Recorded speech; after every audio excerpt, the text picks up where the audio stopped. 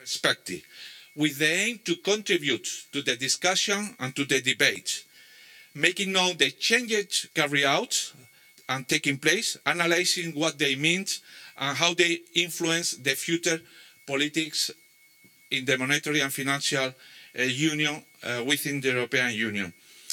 I sound a little bit optimistic if we consider that this presentation is bound to become an annual appointment with the euro for all those professional and institutions concerned about this development.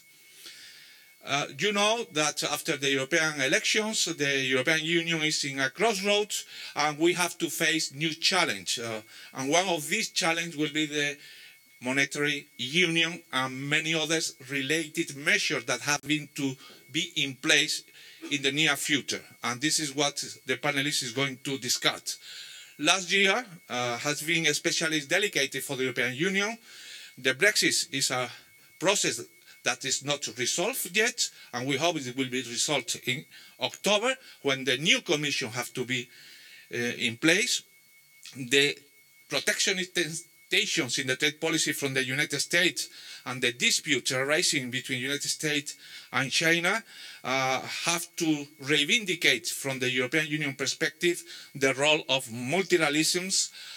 It seems that after the European election, populism and nationalism has been contained. If we look to the result of the European Parliament, 2/3 of the European Parliament are members that's from center-left, center-right, Green and Liberals that are pro-European Union integration with different perspectives and different measures. And I think in the panelists will be sharing this different perspectives. But it will enrich the discussion, of course, for the future.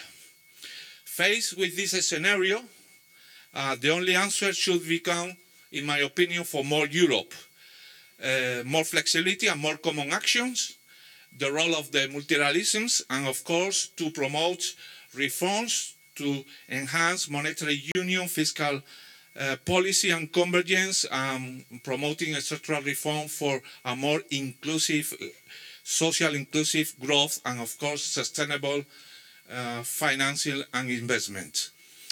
I will end my intervention here. I am really glad to be with all of you today, and I will be following the different interventions, above all the discussion that I hope will be fruitful and very interesting for all of you. Thank you very much, and I think, Javier, you have now the floor. Thank you, President. Okay, I don't know if it's all right with the mic, with the volume. Okay, just add just a few things on top of Mr. García de Quevedo's speech. Well, first of all, good afternoon to everybody. I'd like to join him. I'd like to join the President in thanking Bruegel, its director and team, for once again organizing and hosting so warmly this presentation in this prestigious European institution. And of course, thanks to all of you joining us here, present, all of you present here and those following us online. I don't have to stress the fact that at the Fundación de Estudios Financieros, we're extremely proud of this publication and thankful, very thankful to Fernando Fernández as its director and to Fundación ICO as our partner in its funding and development. Our main idea is that we deem the Anuario as something quite unique, at least in Spain, where unfortunately there is a lack, to our belief, of continuous research on a yearly basis of the Euro's issues in a single-purpose publication. Actually, to put it in a very simple fashion, the Yearbook is an annual revision of where do we stand, what has happened, where are we leading to. And this is extremely convenient for practitioners in economics, finance and law, academics and policymakers, and obviously for the public in general as well, as financial education to citizens stands at the forefront of our two institutions' objectives. And this is also extremely important, as there is no doubt that the euro is sliding swiftly into becoming a political tool, as well as being an economic and financial anchor for Europe's institutional architecture, which was obviously its original purpose. Not by chance, more pages, as you will see, more pages of the Yearbook have been assigned to political issues in these past editions. But where do we come from? Way back in 2011, we reached the conclusion that we needed a real in-depth, intellectually sound and practical guide to follow the events happening in a Europe in turmoil. For this purpose, we asked two prestigious professionals named Luis de Guindos and Fernando Fernández to do the job. Finally, Fernando took the burden as Mr. Guindos left to take a top post at the Spanish government. And Fernando came up with the first of a series of publications that ended up becoming the Euro Yearbook, in a joint effort with Fundación ICO, to whom, let me stress it again, we are extremely thankful for their commitment and for their professional work. So, to finish off, let me get back to the questions I posed to you. First, where do we stand? It is obvious we stand at a crossroads, as the President has just mentioned, where politics and politicians will define what's next. Something I believe it was never in the minds of the single currency's founding fathers. Next question was, what has happened as of lately? The last news don't seem quite reassuring. Maybe the reason for this is that we haven't done our homework as we should have. And my guess is that this is going to be at the bulk of today's discussions. And finally, where are we leading to? And for sure, that is what Fernando is thinking right now for next year's edition. This will obviously depend on a mix of economic and political circumstances going forward that we can enumerate today, but that obviously as well we cannot predict in their full outcome. Maybe the only thing left is to put forward if we're positive or negative on this future outcome. But of course, this is the job for today's participants in the discussion. Thanks so much.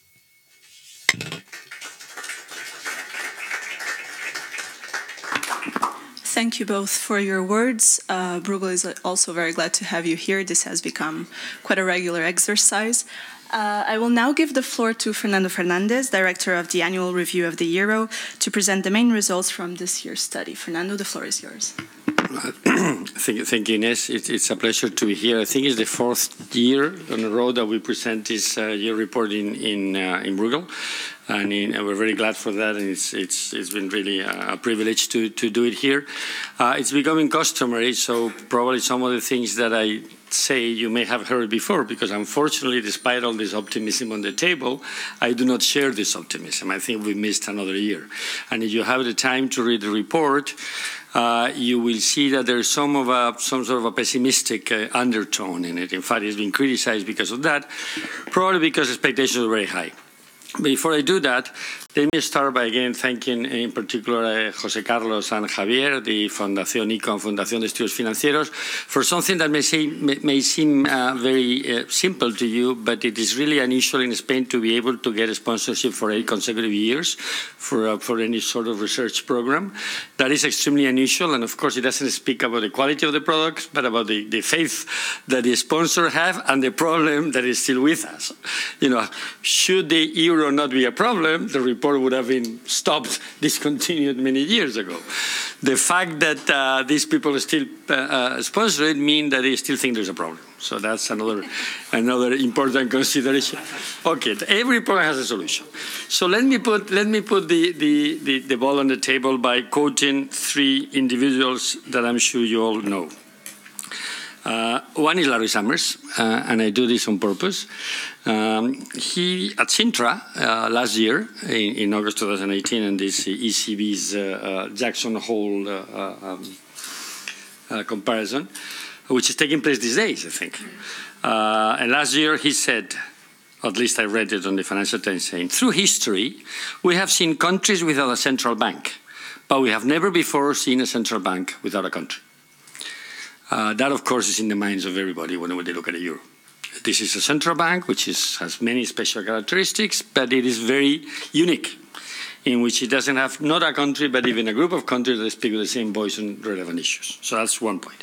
Second quote, Carmen Reinhardt, which probably most of you also know. She was the co-author of the famous book, what was it the name? 500 Years of Financial Folliness.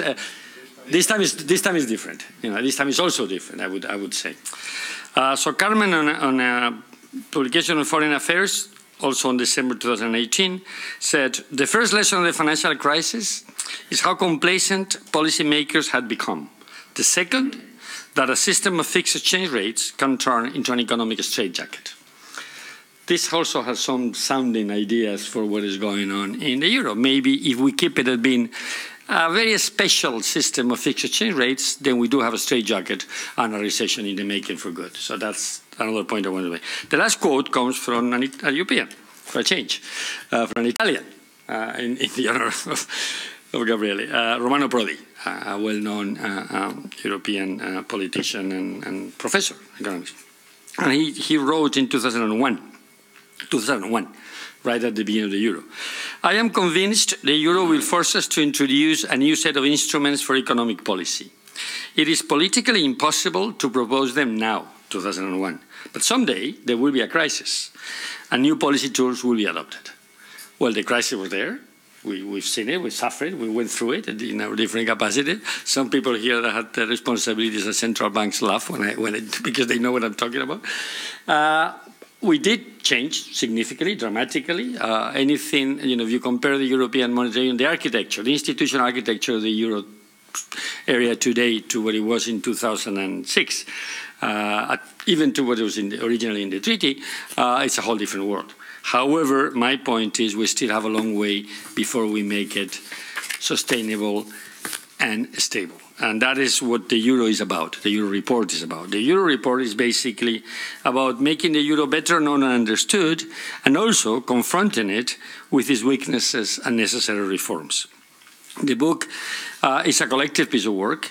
What I've tried to do over the years, and again this year, is to combine people from different areas of expertise, from policymakers, regulators, practitioners, academics, even politicians and even lawyers, to give us their perspective on what they think has been happening in the year and what needs to happen that hasn't happened yet. And this year again, I think I have the luxury and the privilege to have been able to put together a group of individuals that is extremely good, remarkable for all sorts of. Some of them are with me here. I will not mention them all because I will forget them. But I'm proud of them and I really thank them. I have not thanked them enough for being able to put together this book. Now, what I do in the paper is something a little unusual. No?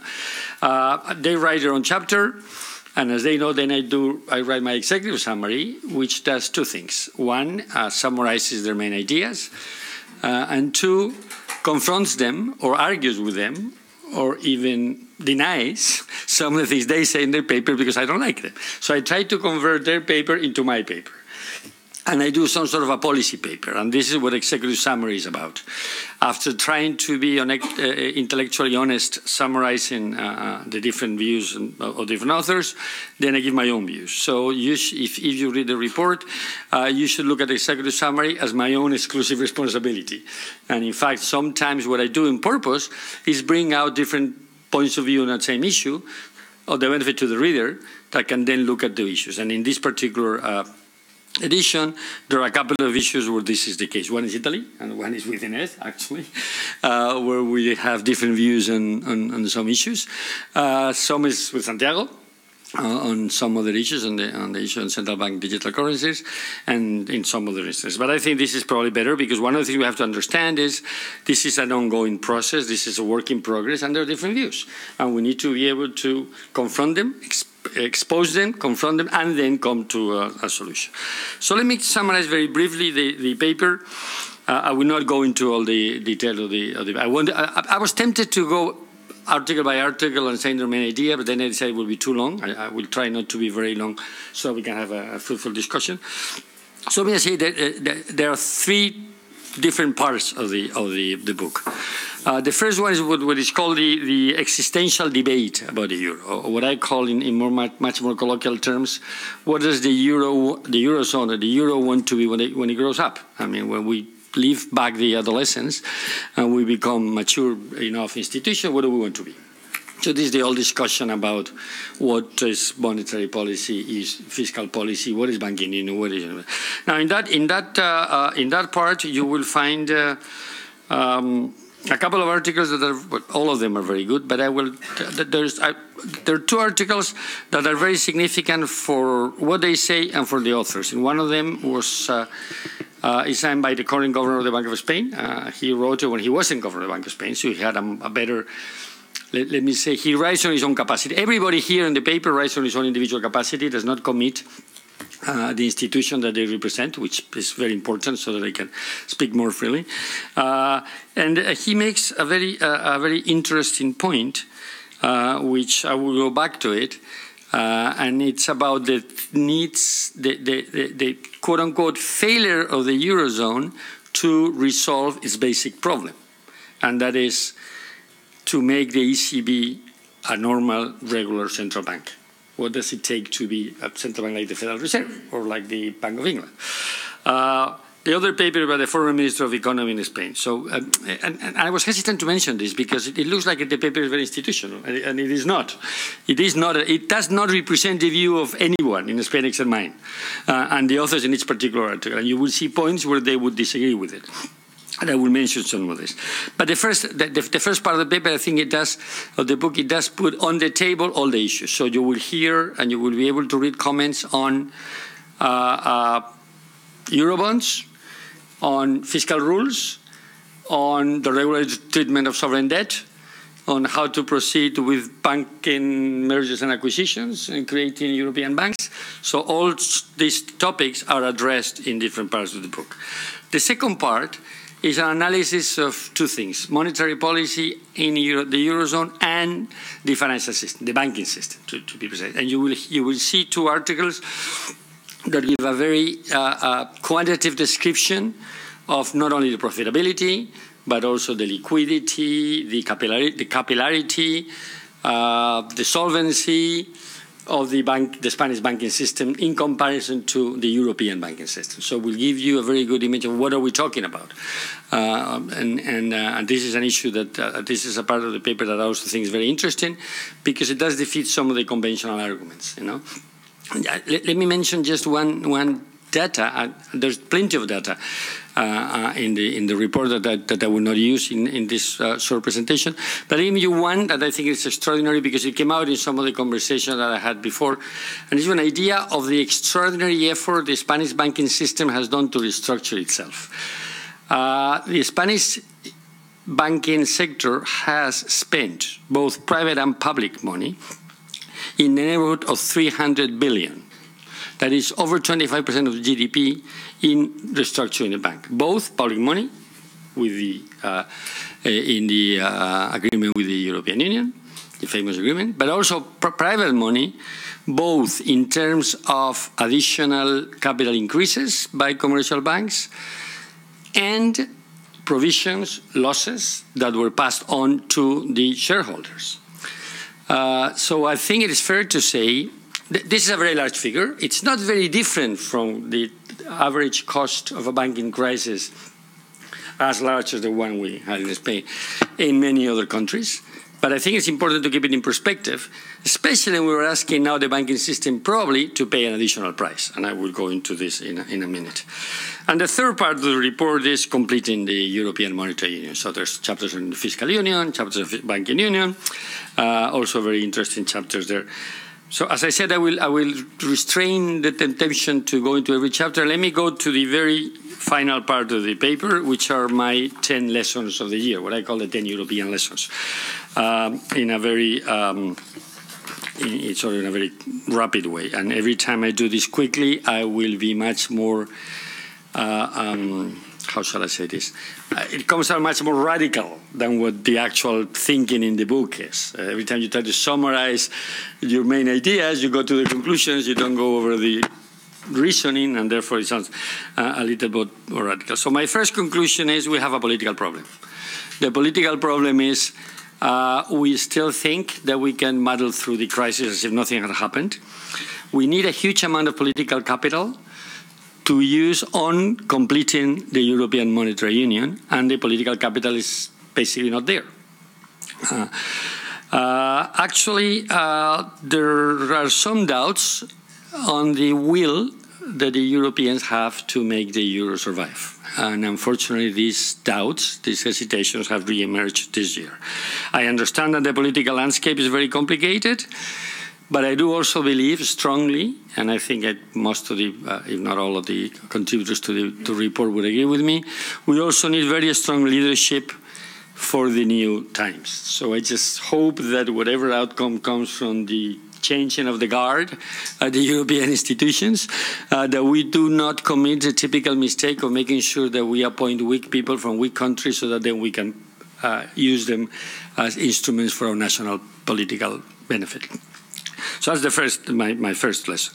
The second is the ECB needs, and I will not, actually I will only talk about 5 lessons. The second is the ECB needs to normalize itself. The European Central Bank, as I said, needs to be a normal central bank. We have to solve what Mohamed El Arian calls the only game in town, no? Which in the case of the ECB is extraordinarily important. I'm very skeptical of this sort of beautiful adherence to how powerful, strong and lucky is Mr. Draghi, and how strong and powerful and competent and intelligent and smart and he is, and how lucky are that we have him. Remember, we used to say the same thing about Greenspan, and then we had a problem when he left. I mentioned this point because I think the ECB has to be less presidential. And second, it has to stop being the only game in town. We cannot count on the ECB taking the right decision at every time, because politicians, when they meet at the different summits, they don't do their job. You know, we're still talking about the same things we used to talk 10 years ago, and we just say, oh, well, forget it. We have whatever it takes. We have Mr. Whatever it takes to make sure that nothing will happen. Well, this game, you cannot play it endlessly. First of all, Mr. Whatever it takes is leaving. I may say fortunately, because not that I have anything against Mr. Draghi. We will miss Mr. Draghi. But I think we have to learn to have institutions beyond the mandate of the current person. You know, only institutions endure. And only the euro can only endure with a strong institution. So that's one thing. First, the ECB has to deal with the zero bound. And I'm very skeptical of some of the proposals, and in fact, the paper by Santiago on central bank digital currencies brings up some of these points. So that I'm very skeptical of these proposals that with some sort of digital gimmick, we can go beyond the zero bound. You know, we can use some sort of digital currencies to make sure the negative interest rates can be as negative as possible. And now I was surprised to see this paper by the ECB last week, where they come out saying because 5% of the deposits, because 5% of the deposits in the European banking system are subject to negative interest rates, corporate deposits, then negative interest rates can be as large as you want. Remember, we're talking about 5%. And the rest, 95% of the deposit base of the European banking system is not subject to negative interest rates. So there is a limit, unless we're saying that everybody will have their amount, their money, their holdings in the central bank in a digital currency. So anyway, you can read that discussion there, because I think this is the issue for the future. When Javier was saying, what am I thinking about? Well, I'm thinking about discussing the zero bound in some depth in the next edition. And then we have the contradiction between monetary and financial stability objectives for the central bank. You know, I know that the central bank is doing this extraordinary effort to tell the banks that negative interest rates are good for them. You know, they make them more profitable. They make them to give more loans and have less non-performing loans. Well, the fact of the matter is that every time there's a rumor in the market that the ECB will strengthen or continue with the negative interest rates, bank valuations fall dramatically, as we have seen and we will see for the current time. So maybe the market is not in the same vein as the central bank or as some of the academics. Just a point to keep in mind. Second point, risk reduction. Now, risk reduction strategy is necessary. It's important. We've done a lot, by the way, as you probably know, and it was in one of the papers coming from the Commission. That paper, we have reduced almost 50% the stock of non-performing loans in Europe since 2013, if I'm not mistaken. Now, risk reduction is necessary to make sure the banks are profitable, but cannot be and will not be a precondition for a sustainable monetary union. It cannot be, because monetary union is about risk sharing, it's about risk mutualization, it's about money flowing freely from places where there is excess savings to places where there is excess investment. If we stop that, if we insist on reducing the exposure of banks to risk or to sovereign risk, then we will have a problem. Second, There's a very interesting comment on 2 articles in the paper, one by Fernando Restoy, the chairman of the Financial Stability Institute today, basically saying that sovereign risk has not been responsible for problems in the banks in most European banks in this crisis. So the loop between sovereign risk, excessive exposure, therefore creating a bank problem, is simply a false pretense. And it's not only, I'm not saying this, it's him saying it. I fully agree with him. So, completing banking union, third point, is urgent. Now, what does completing banking union means? We all know what it means. We just don't do it. It is. We do need a European deposit insurance mechanism if we want, as I always say, if we want the euro to be the same asset, regardless of the strength of the sovereign where the bank is located, if we want to make sure that the euro deposit in a good Spanish or Italian bank, or which there are some, is an asset of the same quality, at least of the same quality, that the same euro deposit in a bad German or Finnish bank, of which there are some, we need a European deposit insurance mechanism. We can play around with financial gimmick as much as we want. We can do all sorts of beautiful exercises. But money will only move freely if we have a European deposit insurance system. More so, if we were to judge the success of banking union by its original goal, which is very simple, and the original goal we can summarize in a very simple two very simple goals. One, creating European banks. An integrated European banking system requires European banks. And 2, decoupling banking risk from the host country risk. If we were to judge the banking union for those 2 goals, we are very far from that. We are very far from that. So we need more mergers and acquisitions of banks. Now, it's interesting to see that this don't happen because, besides all the things that we know, because there are some regulatory obstacles, some regulatory impediments. Today, we still do not provide for risk geographical diversification between within the Eurozone as a risk mitigation factor in banks' risk assessment. There are also some structural issues that are interesting. Now, how are we going to have mergers and acquisitions if a significant part of the European banking system is not subject to competition? It's simply protected by the state. It is indirectly state-owned banks. And I'm not talking about Spain or Italy, by the way. I'm talking about other countries that everybody has in their mind. Where a very large part of the banking system is outside competition and therefore is not forced, is not subject to the discipline of the market. And therefore, why would you proceed to any merger and acquisition in that respect? And third, do we have excess capacity in the banking system in Europe? Now, we do have excess banking capacity, and we need more mergers and acquisition, not only to create European banks, but also to reduce the size of the European banking system. Then we will need a European insolvency procedure, a liquidation procedure, not only a European resolution system. Because we need to be able to liquidate banks with the same rules. We should not be able to use national rules to either avoid resolution or gain an uncompetitive advantage. Last point, and I'm finished here. Strengthening the fiscal union. Just 3 very quick points, 3 very quick sentences, not even a point. We need simple, enforceable fiscal rules with well-known consequences. The trick is about being able to simplify the fiscal rule. We propose in the paper something similar to the expenditure rule that is used in the Spanish system, but this is just an example of something that can work. The important point here is, for the fiscal rules to work, we need any single European citizen to be able to understand the rule without a lot of smart economists explaining what an output lag is or potential GDP is and getting into heated discussions. And knowing in advance what the consequences are for not meeting the fiscal rule, not starting a long process of negotiation and what happens, what doesn't happen, etc. So single enforceable fiscal rules. We need a fiscal capacity at the Eurozone level, be it the budget or be it whatever. I have a very strong position against this fiscal capacity being at the ESM today for 2 reasons. One, because the ESM is not within the Euro legal framework. It is an international agreement. Therefore, it is like granting the fiscal capacity to the IMF, to the European international agreement.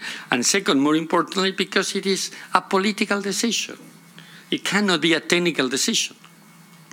And the ESM, and 3, it is a highly political decision the way it is conducted, because it still requires unanimity of the members before the money can be used. So I think that is a mistake. And then we will need a safe asset for the Eurozone. Now, once we have a safe asset for the Eurozone, and I know there are many proposals on the table, I think we have learned that financial creativity does not solve the problem. We need a Euro safe asset, and that is called a Eurobond, and you can call it whatever, but it will have to be a Eurobond for many reasons: to conduct monetary policy without fiscal debt, to operate normally in the central bank, but also to have capital markets union. Without a safe asset at the Eurozone, we will not have the depth and liquidity of the capital markets that we need for the euro to have this beautiful role of an international currency. So there is also a lot of time and attention dedicated to this issue of the safe asset. By the way, once we have Eurobonds, then we'll have to deal with the issue of what I call subnational credit events, call it sovereign debt restructuring mechanisms of the current national debt. We need, and the paper explicitly says that, some sort of Hamiltonian moment to compare with the US monetary union. But that can only happen once we have safe assets. Okay, so I stop here. Sorry for taking so much of your time, and I hope I've given you enough points to discuss in the agenda. Thank you. I think that's indisputable that we have a lot of material to cover, following up from your quite comprehensive overview that to a large extent reflects what you can find in the Euro Yearbook. Okay, so now it's time to proceed with the discussion, and I'm very happy to have by my side Isabel Riaño, currently Deputy Director at the Cabinet of the Spanish Minister of Economy and Business, and on my left I have Gabriele Giudici. Gabriele is the head of unit in DG ECFIN for the European Commission. As a moderator of a panel on EMU reforms, I am thrilled about the timing of it. As you all know, we just came out of a Eurogroup meeting last week. The next 2 days will be also decisive with the European Council and the EU Summit. I am sure that both of you have a lot to add on this. I will give you each 10 minutes also to comment on some of the points that you may wish to comment following Fernando. Gabriele, would you like to start? Well, first of all, thank you very much for inviting me today to speak. As you say, it's a very interesting moment now. We are in the middle of important meetings, so it's good to go back to these issues with a longer-term perspective, which is in this what is put in this Yearbook, which is very rich. There are many good ideas, many interesting ideas, some controversial ones. So it's really good to look at these elements and try to put ourselves a bit in perspective. Now, that's also what we at the Commission have been doing in the last period. I'm not sure you all have seen it. We, as a Commission, we have issued a communication just a week ago, which takes stock of the progress made over the last 4 years since the 5 Presidents report was released, and where in fact we try to assess what is happened, what is ongoing, and what still needs to be made. In fact, there's also a very nice speech which I would encourage you to read, which President Juncker has just delivered in Sintra, which is a very interesting one, and so it's also his own personal take on the last elements. And as he says, there are only 2 survivors of the events of 25 years ago. One is the euro, the other one is himself, and there's only one which will last forever. Right? So it's interesting to look into that. So let me just try to catch some of the comments or the messages which come from this report, which Fernando just also mentioned, to just give a bit of a perspective. I mean, there is no time to go in detail of all these measures and all the elements, but just to give a little bit the sense. Now, as a disclaimer, I have to say that not only that I'm talking on my personal basis, but that I'm a very optimistic person in general. And so I tend always to see what can be done rather than what is not working. But of course, being optimistic on what can be done, it requires a realistic assessment of the situation and identifying where the problems are. Now, one very important element is political will. That's your very first point. Now, I have there a little bit of a perception that actually this political will is forming after a long time where, in fact, people were just looking elsewhere or looking very much inward in their own country.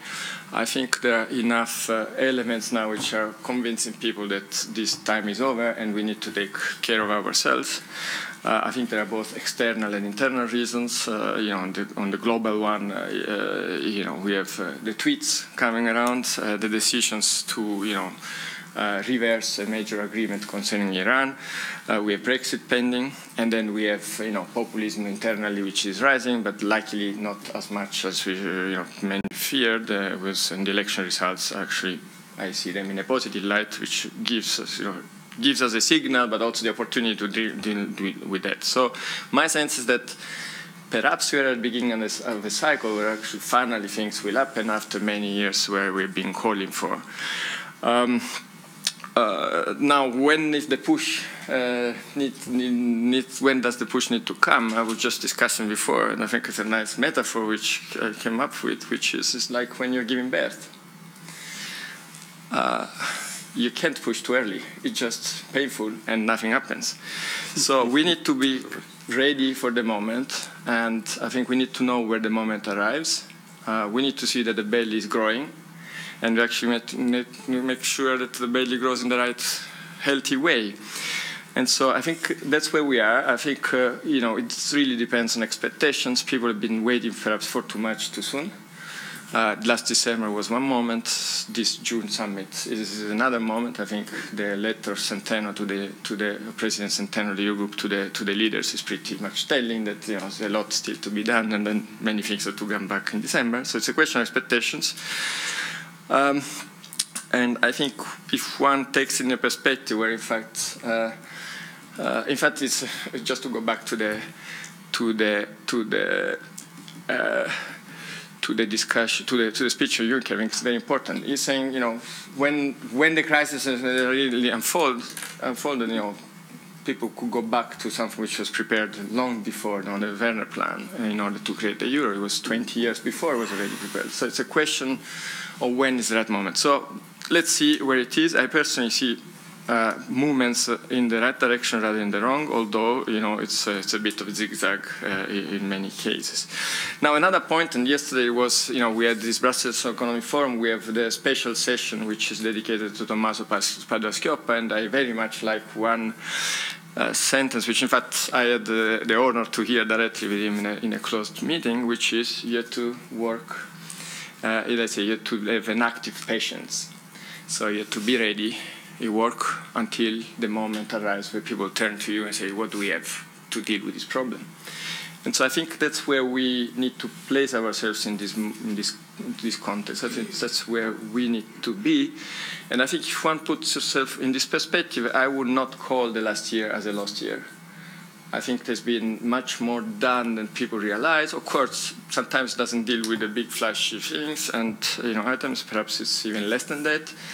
But there's quite a lot of elements. I mean, besides the two areas which are under discussion now at the summit, which is the ESM treaty reform and the BIC, which people have different views on what this is delivery compared to expectation, but it still reflects a lot of work which is done and which needed to be done.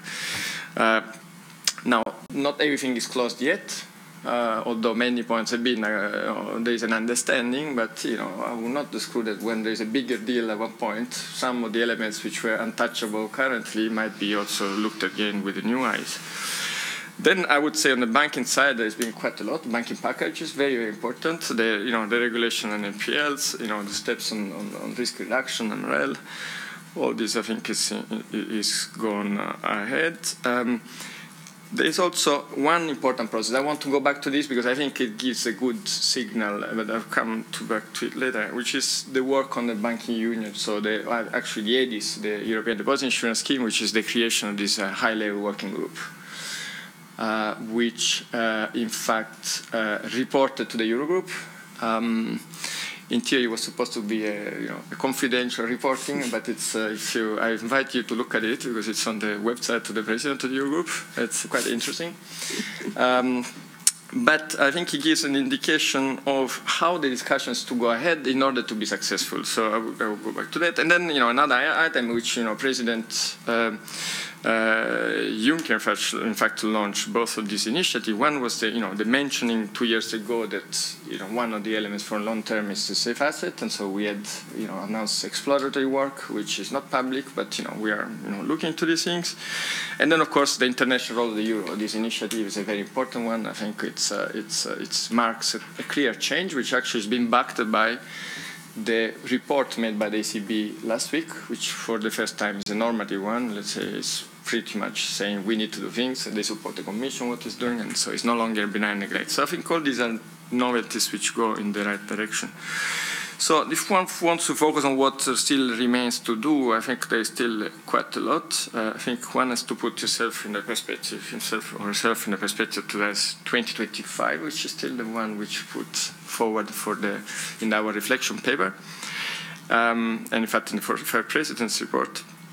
And in that, there are a number of elements. Now, I think it's important to see also how much of these elements can be addressed in isolation, or in fact, how much of this can only be addressed properly once you look at the full picture. One recurrent discussion is about the simplification of fiscal rules, okay, or the implementation of fiscal rules, or the ineffectiveness of it. So all this, very well. We have announced that there is a review of this 2-pack and 6-pack, which we're working. There's the European Fiscal Board working on this. But the question is that even if you come ahead with some potential elements of reforms, would this be the right moment to enter negotiations on this once many other elements of the package are still unclear? So I put it as a question. I think it's still something to be addressed. First, let's do a review. We'll see what is really needs to be done. There are many ideas which go around. I think some of them also put forward by the Commission. But the question, I think, for me is important is really the approach. As I said, I will come back to that in the context of banking union. There are other elements very important for the medium term, which we indicated, and on the institutional side, I think we need to do significant steps forward. That's what we're saying as Commission. One important element, which so far is not very successful, is the fact that the DSM should be brought under the EU legal framework. For us, was an important urgent step to be taken during the crisis, but to be a condition that it will come back in the legal framework. We are struggling to reassert this principle, so we'll see whether eventually it will be mentioned explicitly in the treaty. So far, it's not the case. Then we made 2 other proposals, which I think are also important, and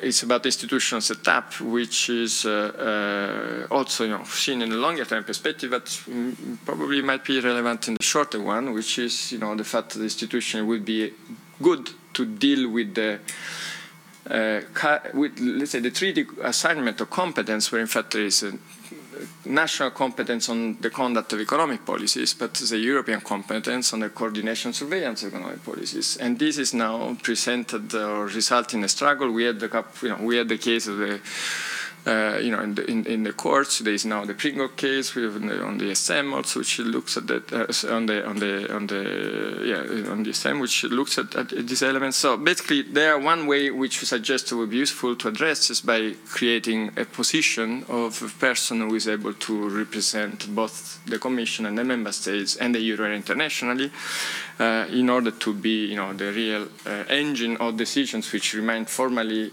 in the hands of the respective institutions, and where it's necessary in the member states, but I think there will be much more coherence internally, internationally. And this will go also along with the necessity to consider one further evolution, which is the idea of creating a treasury at European level, where in fact this could help in the financing in the market. On the international role of the euro, already mentioned that was a novelty, but we are doing work as concerns consultation with the markets. But there's one element which is also important, and is really coming back as a feedback, is that you can favor the use of the euro transactions, but in between operations you have to store it. You have to store your money somewhere, and you are not going to do transaction in euros if at the end you have to store the money in treasuries, right? So you need the assets in Europe which allow to do that, which brings to the question of whether you can create a safe asset.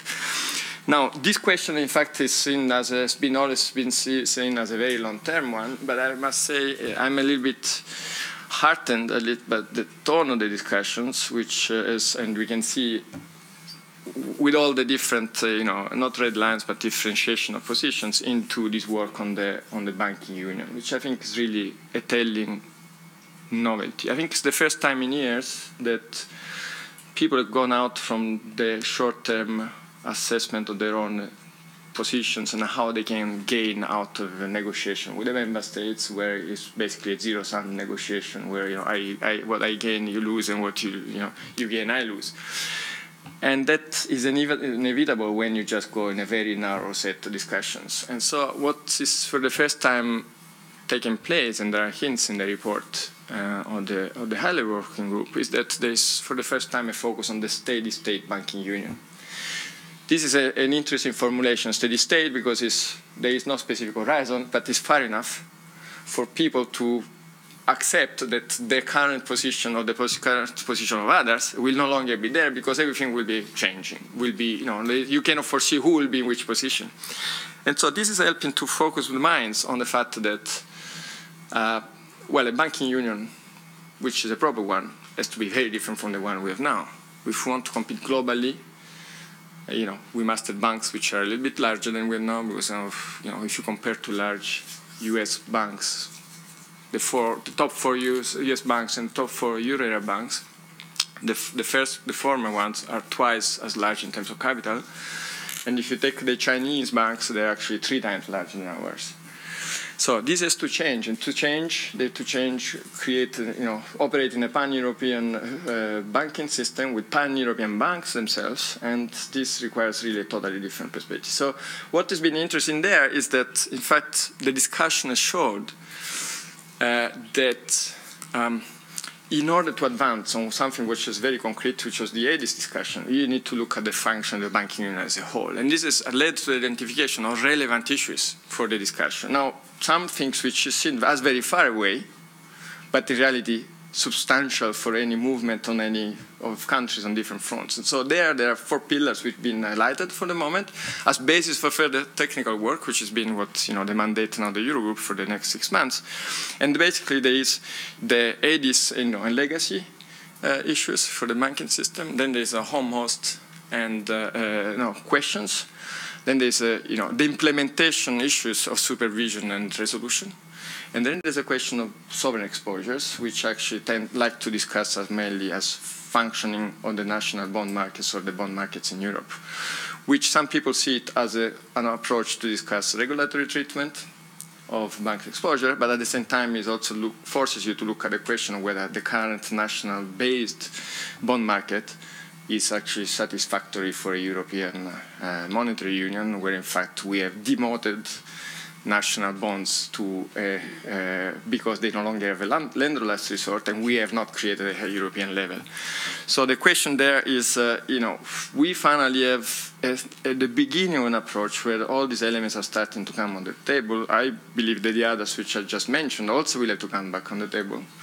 And only when all these things are recognized as relevant by everybody, and we've done enough technical work on each of them, then perhaps you can start to see the shape of the basis for a political discussion, which I think will take time.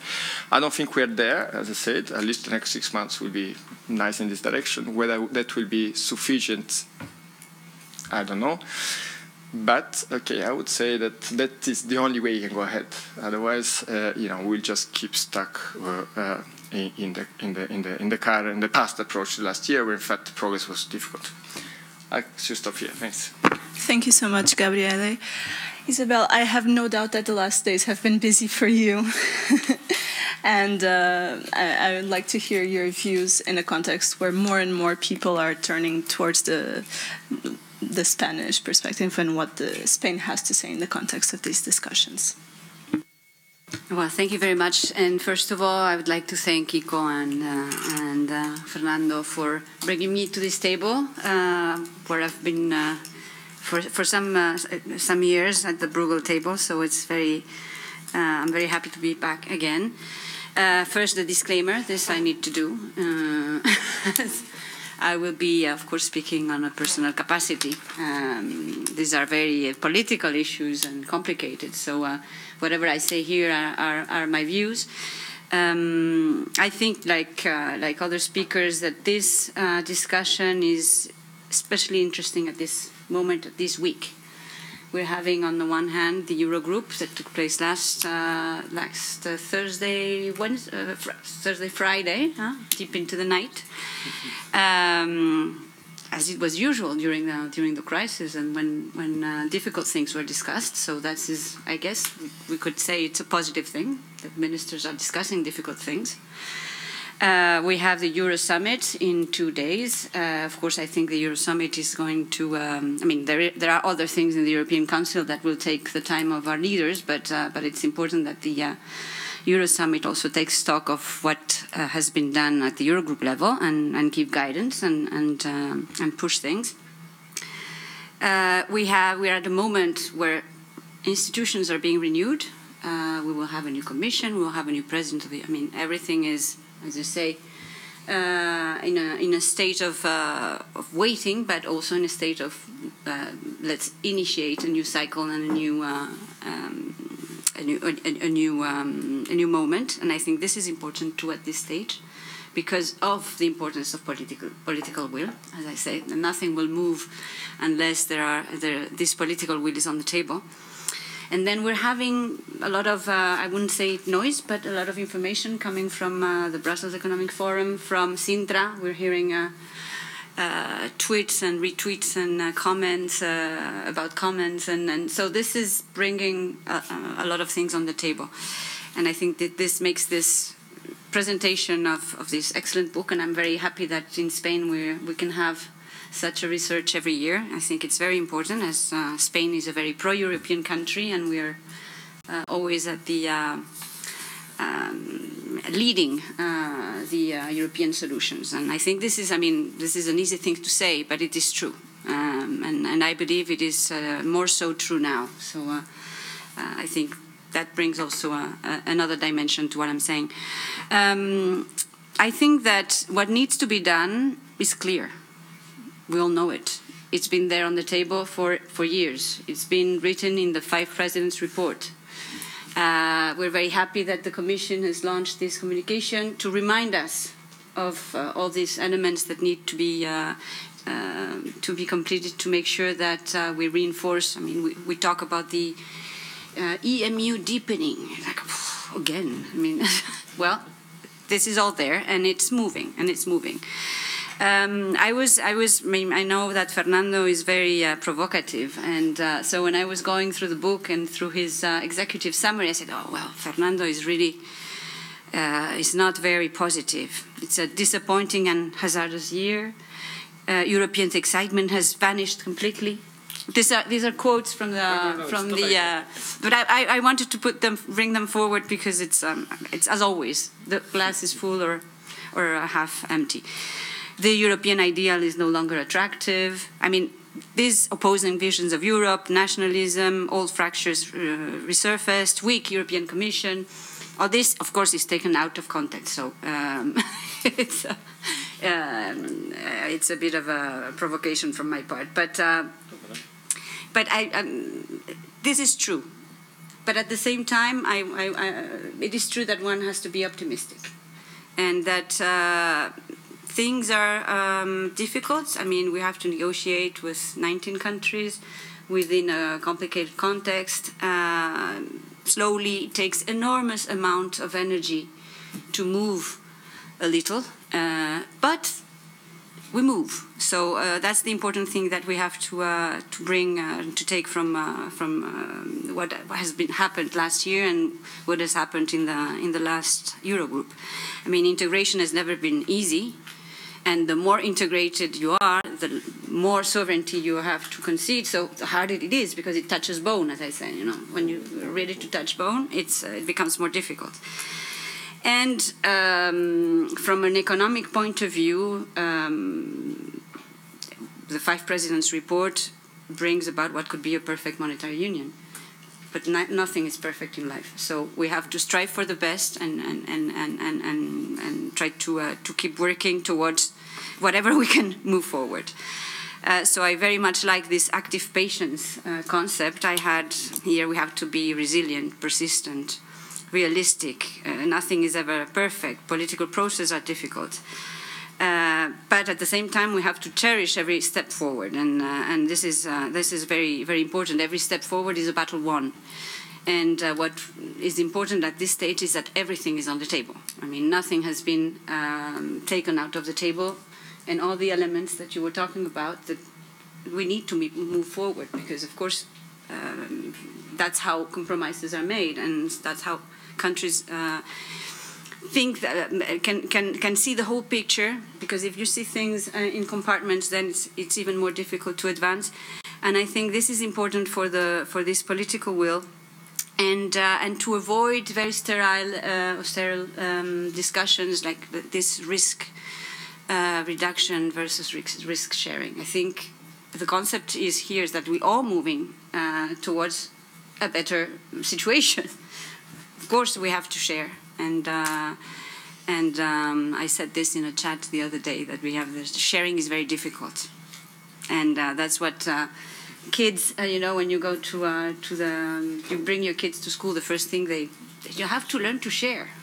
It's very difficult, but it's for the better good. So this is important, and I think that one important thing in moving forward, and I'm being a bit, more political than economic. The economics of things are clear, is that we need to build trust.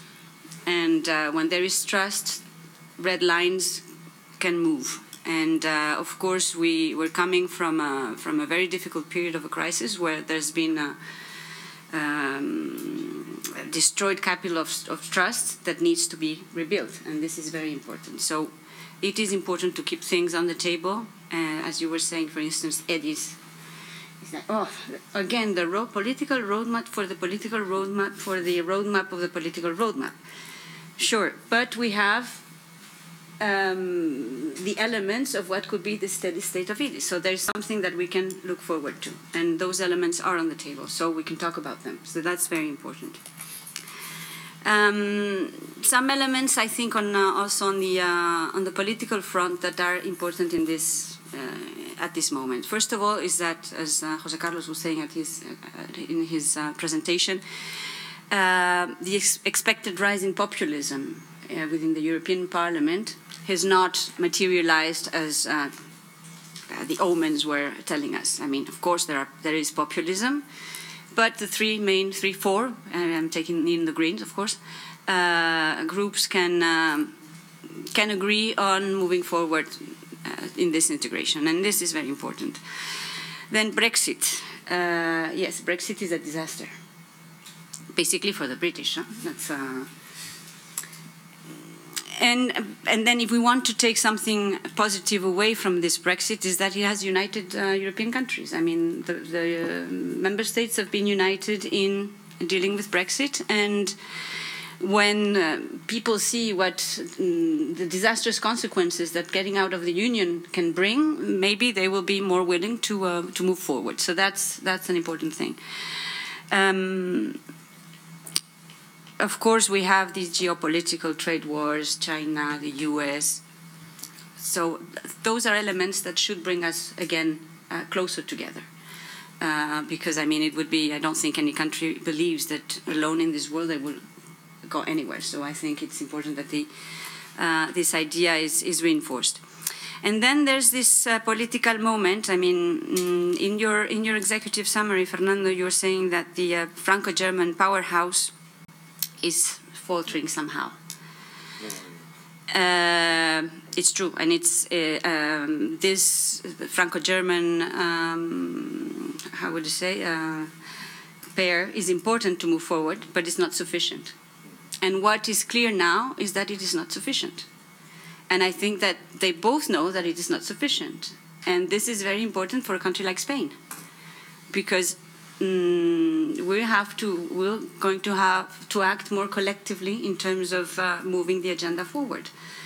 So far, I mean, Commission has been putting proposals on the table on the European Monetary Fund, on a lot of things that, with no response from member states. Member states have responded when Germany and France have met and made declarations. Well, that's great. We are very happy that Germany and France make, move things forward. But I think that now it's very important that they bring along other countries. And I think Spain really, and I'm saying it because I believe it. I mean, we've been absent from the institutions for a while. We've gone through a very difficult moment. I mean, it's not because we don't have a will to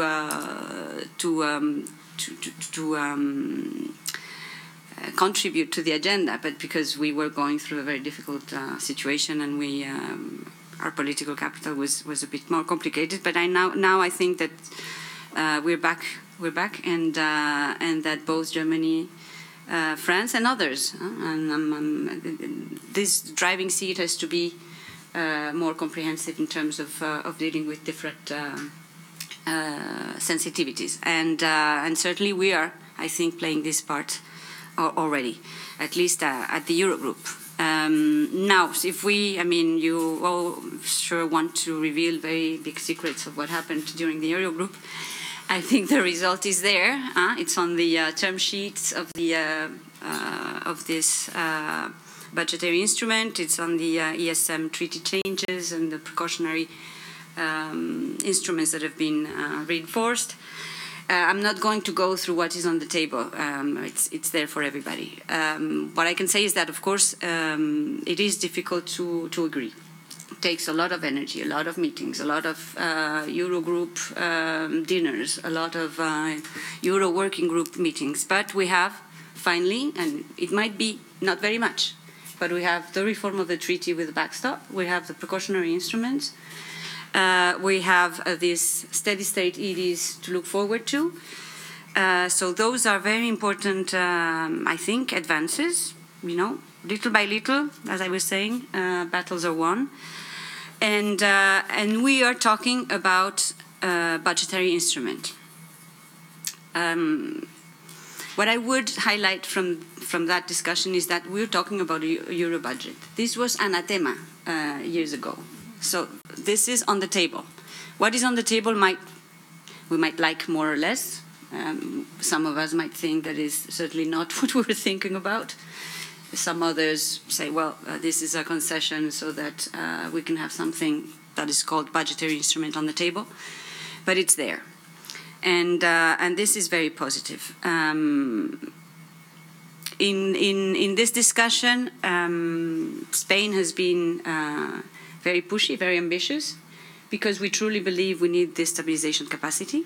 This is something that for other countries is more difficult to swallow or to accept, or they don't believe this is an important feature.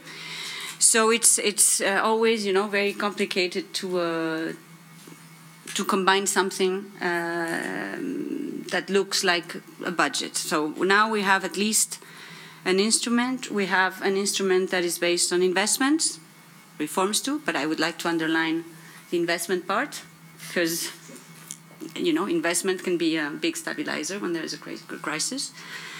There's talk about no conditionality more than the one that is attached to the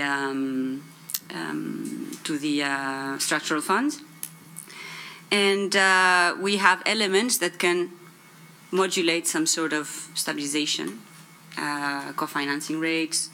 We have contribution keys. I mean, still a lot of work is needed, but there is something. To my mind, I think it's a bit disappointing. We would have liked something more important, something more with the word stabilization, something where. But we're getting there, and we're getting somewhere at least, and everything is open. I'd like to remind that the Commission also has a proposal on the table that has been quietly forgotten, which is the European Investment Stabilization Function.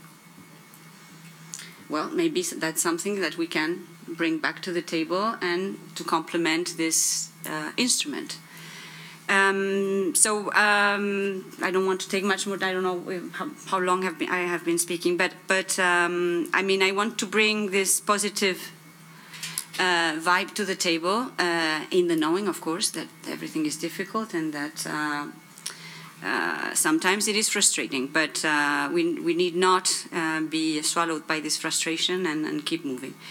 And just to finish, let's look back 10 years. Where were we 10 years, and what has been built in 10 years? And in terms of historic perspective, 10 years is nothing. So let's take this as an optimistic view of what is going to come. Thank you. Thank you, Isabel. I think this is a wonderful tone to end up our first round of presentations. We have 15 minutes ahead of us, and as always in every Bruegel event, we are keen to hear from the audience. But before I will give you the time to express your, of course, interesting questions, I would like to give the panelists an opportunity to respond to some points that may have been raised. I will be very strict with time, so be short, be concise, ideally 2 minutes each. Ideally, let's try. So who would like to go first? Maybe Fernando. Yeah, I'll try to be quick. We've seen a perfect example of the bottle half empty, half full. So that stays there on everybody. And of course, I think the position has, or the different perspective has a lot to do with the institutional responsibility that one has. You know, being in the academia gives you the luxury of just seeing the bottle half empty, and that is totally true.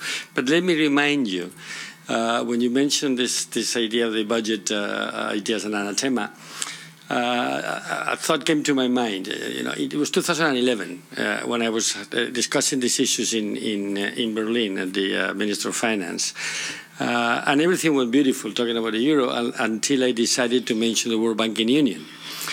And at that time, a very prominent member of the German banking establishment raised, a very, very big man, quite small, raised and said, I will dedicate the rest of my life to make sure the banking union does not happen.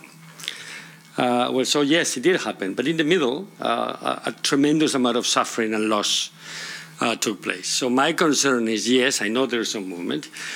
We now are very proud because the budget idea is not anathema. We can discuss it. My problem is that 2 years ago, in the report 2 years ago, I already said the Commission has mentioned this idea of a European budget. Good.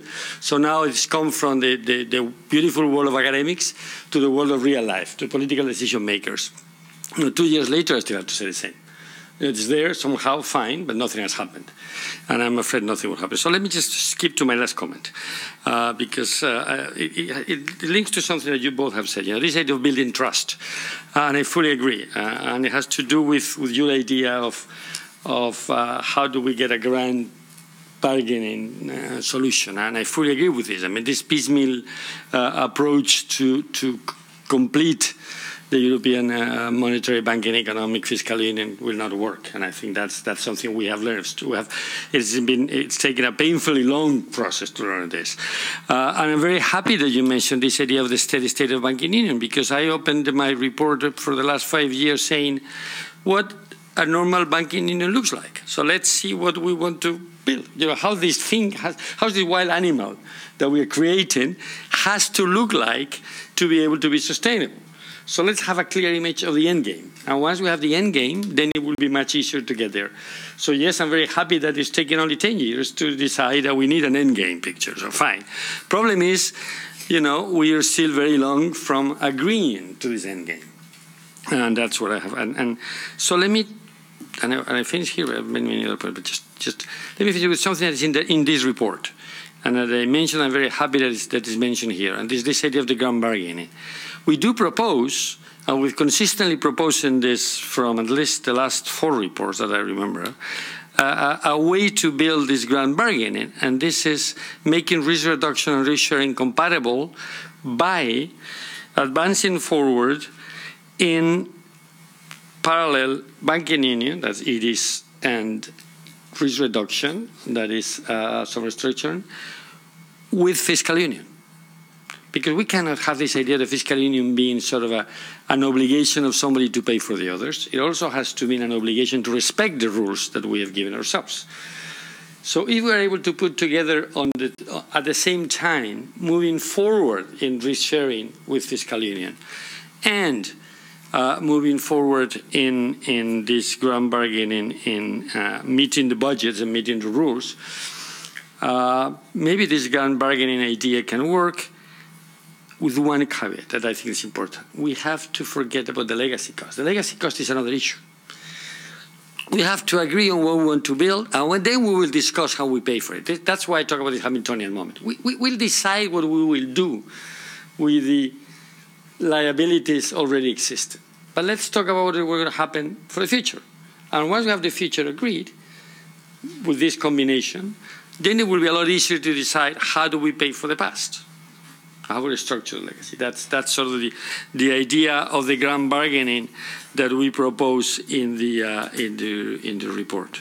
Okay, thank you, Fernando. So, in short, the piecemeal approach of reforms will not work. Steady state is good, but it took a while to get here. Eyes on the future. Let's not forget the fiscal union. Gabriele, do you want to? Yeah, I want to come back to the point which Isabel has made, which is, I think, perhaps where we need to look at it again, and which is where you said we all know what to do. I actually think that the source of the problems we're having, trying to identify what is the need, what is needed for the grand bargain, is exactly that we think that we know what to do, but in reality we don't. And my perception is that there are many people, I'm looking at it, I think I have one view, and when I look at all the other, I have the feeling that, everybody's looking from really his own or her own angle, and the big picture is missing. So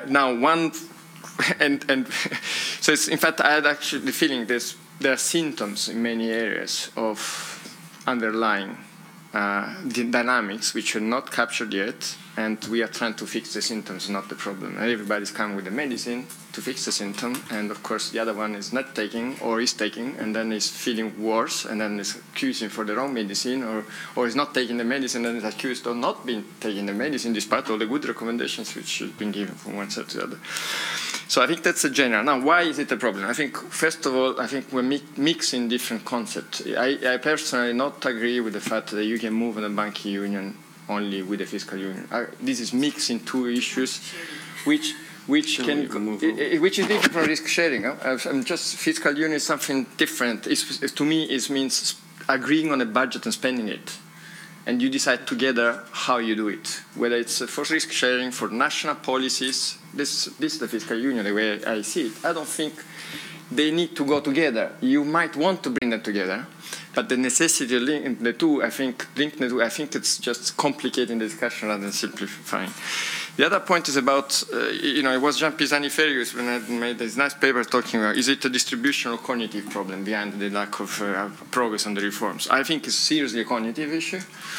And in fact, I think it's because we are not understanding what is functioning. As I said, I had the perception many of the things are symptoms we're looking, and the symptoms are of an illness which is underlying the function of the EMU, which is relying on the function of the financial union, which relies on the function of the banking union, and which relies at the core of the financial system on national bond markets.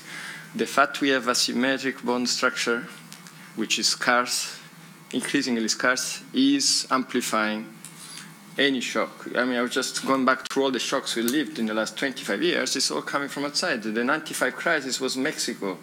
Then we had, the bubble, the dot-com. Now we had everything. All shocks, and then they amplify through the spreads which we have in Europe.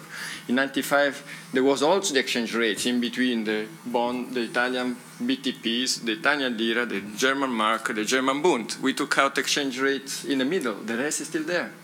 So as long as we don't recognize that there is an issue which is having an effect on the content of monetary policy, which is having an effect on the outcomes of fiscal policies, which is having an effect on global demand for the euro and exchange rate and external imbalances, it's having an effect on internal imbalance.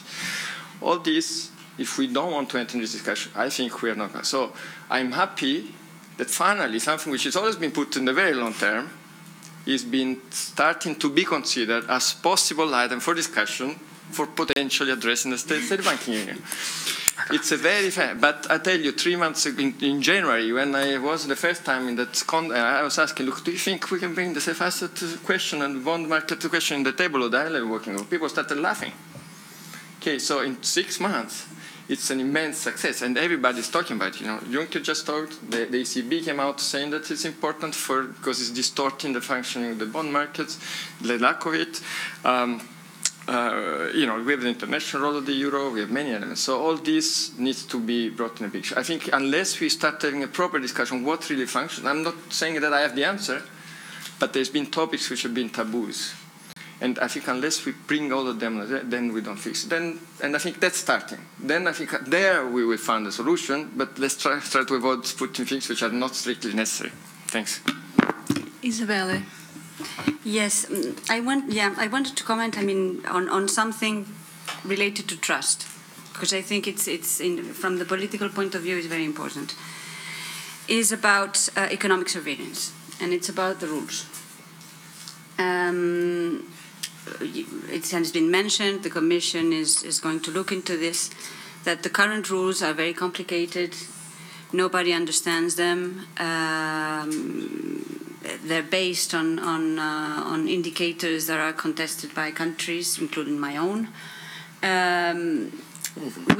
So the whole exercise, at the end of the day, is perceived by some countries as political meddling.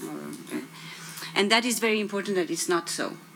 To make sure that this part, I mean, I trust because you're doing what you need to do, and then I can move on other things. So I think this part, the part of reviewing how the six-pack and the two-pack and the rules have been working is extremely important, and make them transparent and understandable. So that there are no questions in an ECOFIN or in an Eurogroup on, is the Commission really doing its work, or is just being political? So that's an important thing. And at the same time, I also believe that there's this underlying concept of virtuosity and non-virtuous countries. I mean, when in a monetary union, there are spillover effects on both sides. And that's why the macroeconomic imbalances procedures exist. Has it been used?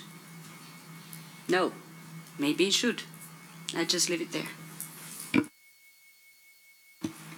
Thank you so much for all of your contributions. I mean, I think it's clear from our panel that we could keep on doing this for a long time, but we will not.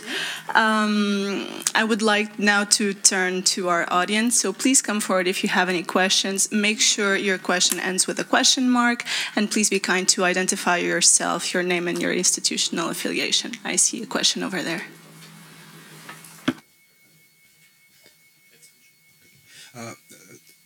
Thank you for the presentation. All of them were very interesting. My name is Pavlin Rusanov. I work for the European Parliament. I have a question primarily to Mr. Fernandez. Talking about the Eurozone and Maastricht criteria, let's take one of these Maastricht criteria, public debt as a percentage of GDP. It should not increase more than 60%. No country from the Eurozone should not have more than 60% public debt of GDP. For more than a decade, the vast majority of the countries violate this criteria. And my questions are I have two questions, very simple. One of them, is this criteria relevant anymore? And if not, should we increase it officially to 80, 90, 100, 120% or something like that? Thank you. Any other questions? If so, we take them in a bundle. Yes, here in front, please.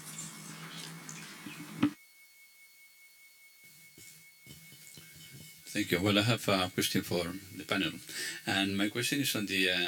please, name and institution. My name is Javier Arias, representing BBVA, but I'm speaking on my own behalf, not to... So I had some time ago the privilege to be in a meeting, and they were one of the number 2 of the Minister of Finance of Germany. And he was saying that, I don't want to, so everyone knows his name, so I don't want to quote it. But what he said that you were talking on, Isabel, you were talking on trust, and he said he was talking on paranoias. And what he said that there were too many paranoias in Europe. And he was blaming himself, saying that the Germans, they had the paranoia with the eddies, the Italians, they had the paranoia with the risk reduction, and so on and so forth. So the thing is, and he said, well, we have to find out a solution, and we have to probably to have a meeting at closed doors and trying to find out what sort of paranoia we have, any one of us, and trying to fix it and trying to understand why, and set a sort of roadmap or a sort of solution which could be feasible, meaningful, and achievable. So I think that this is more a sort of, well, although this is it's a complex issue because that deserves a huge political investment in accomplishing this task. But at the end of the day, there is some time bought by the ECB doing what they are doing already, but time is not, something which will last forever. So, and one of the intrinsic, in my view, weaknesses of the euro is that we don't have a European treasury. So we have we try to solve that with different institutional architecture, but that is a reality. So I think the markets they're always going to the weakest part of the of the markets, and this is one of that. So my question is a lack of time, or time is running out, and everyone knows what is the issue, what is the problem. So please do it. There's a third question in the back, and are there any other questions? Well, we'll see after. Oliver Pitzek from the European Trade Union Institute. I have a question regarding disconnecting the banking union, progress in the banking union from the fiscal union. Now, I don't really understand the argument, because if you're saying, okay, we will not have a fiscal union, which is likely looking like that, right? But we will advance with the banking union, and we don't want to have Italian banks, say, holding more than 25% of their assets of their government bond assets as Italian ones. Then don't you aggravate the problem, right? Because the German banks may not want to hold more Italian government bond assets, and now you force the Italian ones to hold less. And exactly this amplifying mechanism that you talked about before, that we always see in the crisis, that is actually at the core of the problem of the Eurozone, because every country that still has their own currency does not have this capital flight that we have in the euro area for countries under pressure, right? So isn't that a problem? And shouldn't we rather not have a banking union than if we don't get the fiscal union, right? Thank you for your questions. I think 3 is a lucky number, given that we're 3 panelists in the table and 1 moderator. So let's maybe start with the last question, if that's okay with you, disconnecting the banking union and fiscal union. Yeah, I didn't say that we should go for regulatory treaty and sovereign exposures. I said we need to deal with the question of sovereign exposures and the function in the market. How you solve it, I think I've not given the prescription which you are putting in my mouth. I haven't. It doesn't mean that you cannot consider it as part of a broader discussion. As I say, if you would have banks naturally shifting towards the European safe assets, there are no significant holdings into the bank's balance sheets, and therefore how you charge the capital in this respect, I think, becomes less relevant. Now, the implicit thing is that if you buy a European safe asset, and this one is being used to refinance the funding of part of the national debt, which is what you put as a treasury task, in a way you're de facto creating demand for the debt of every member state. So anybody in Germany who's buying the European asset is buying 17% of Italian debt as well, and so on and so forth. So it's a forced coordination of buyer on the other side. Even if you don't like the other, you are buying some of it because it is being created in such a way that is safe enough and the asset reference for the banking system of Europe.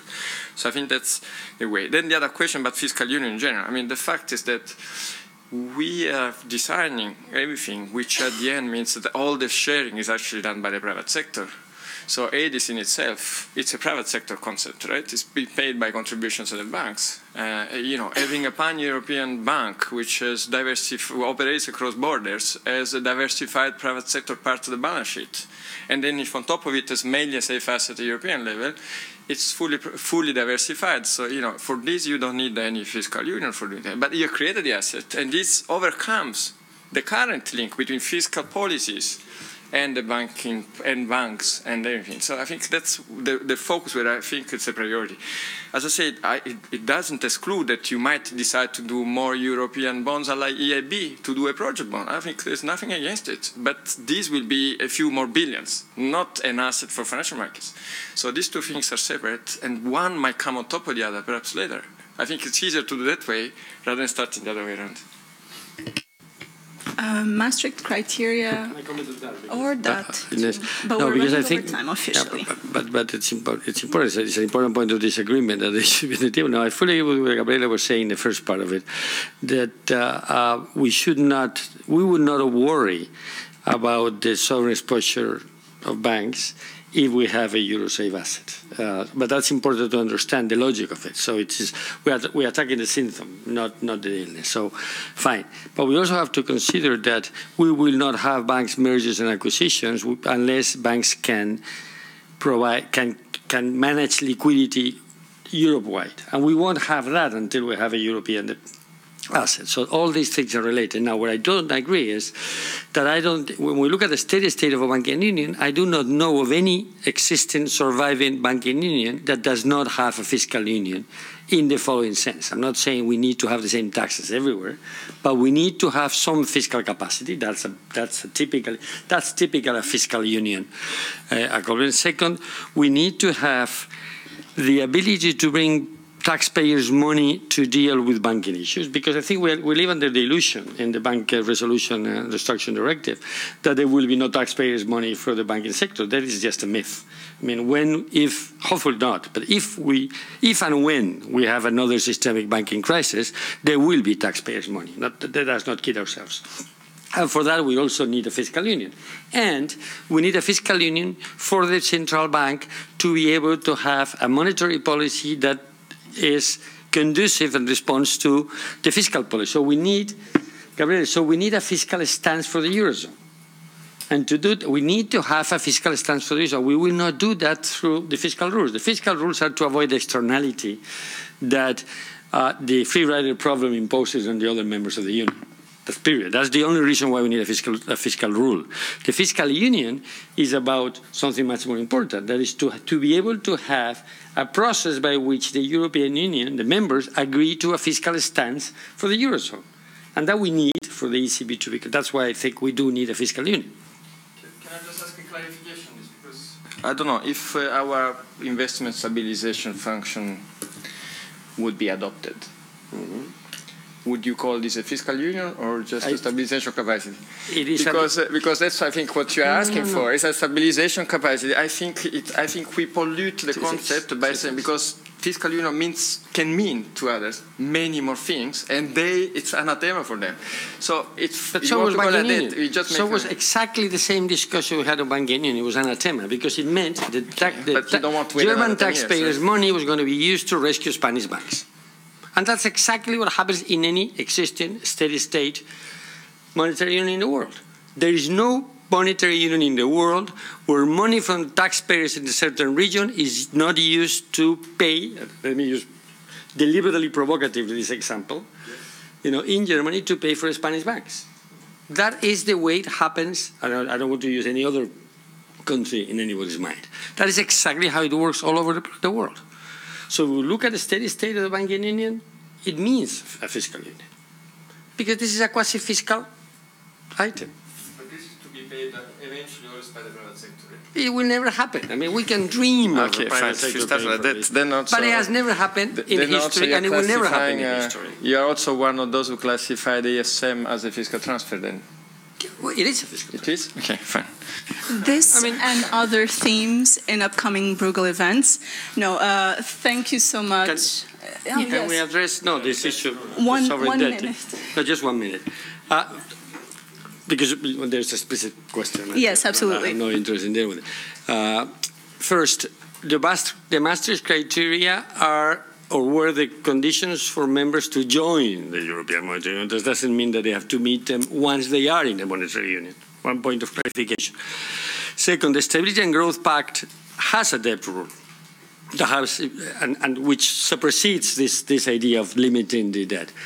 And this fiscal rule is more dynamic, as you know, or most people in the room know. Depending on your position, then you're asked to reduce at a certain speed the amount, the debt to GDP ratio, okay?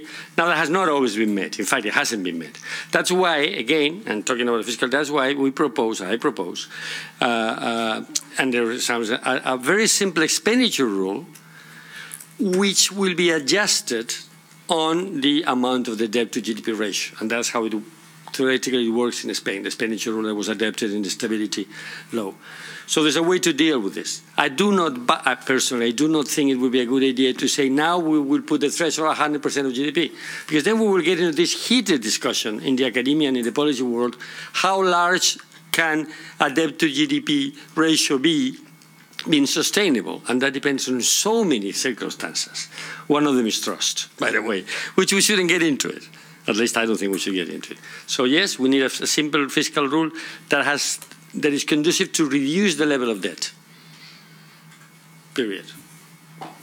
Good. I think this brings our event to a close. Thank you so much for coming, and also for the ones on the live stream, thank you for watching us. I hope to see you very soon. Please help me in thanking our panelists for an amazing discussion, and have a wonderful rest of the day.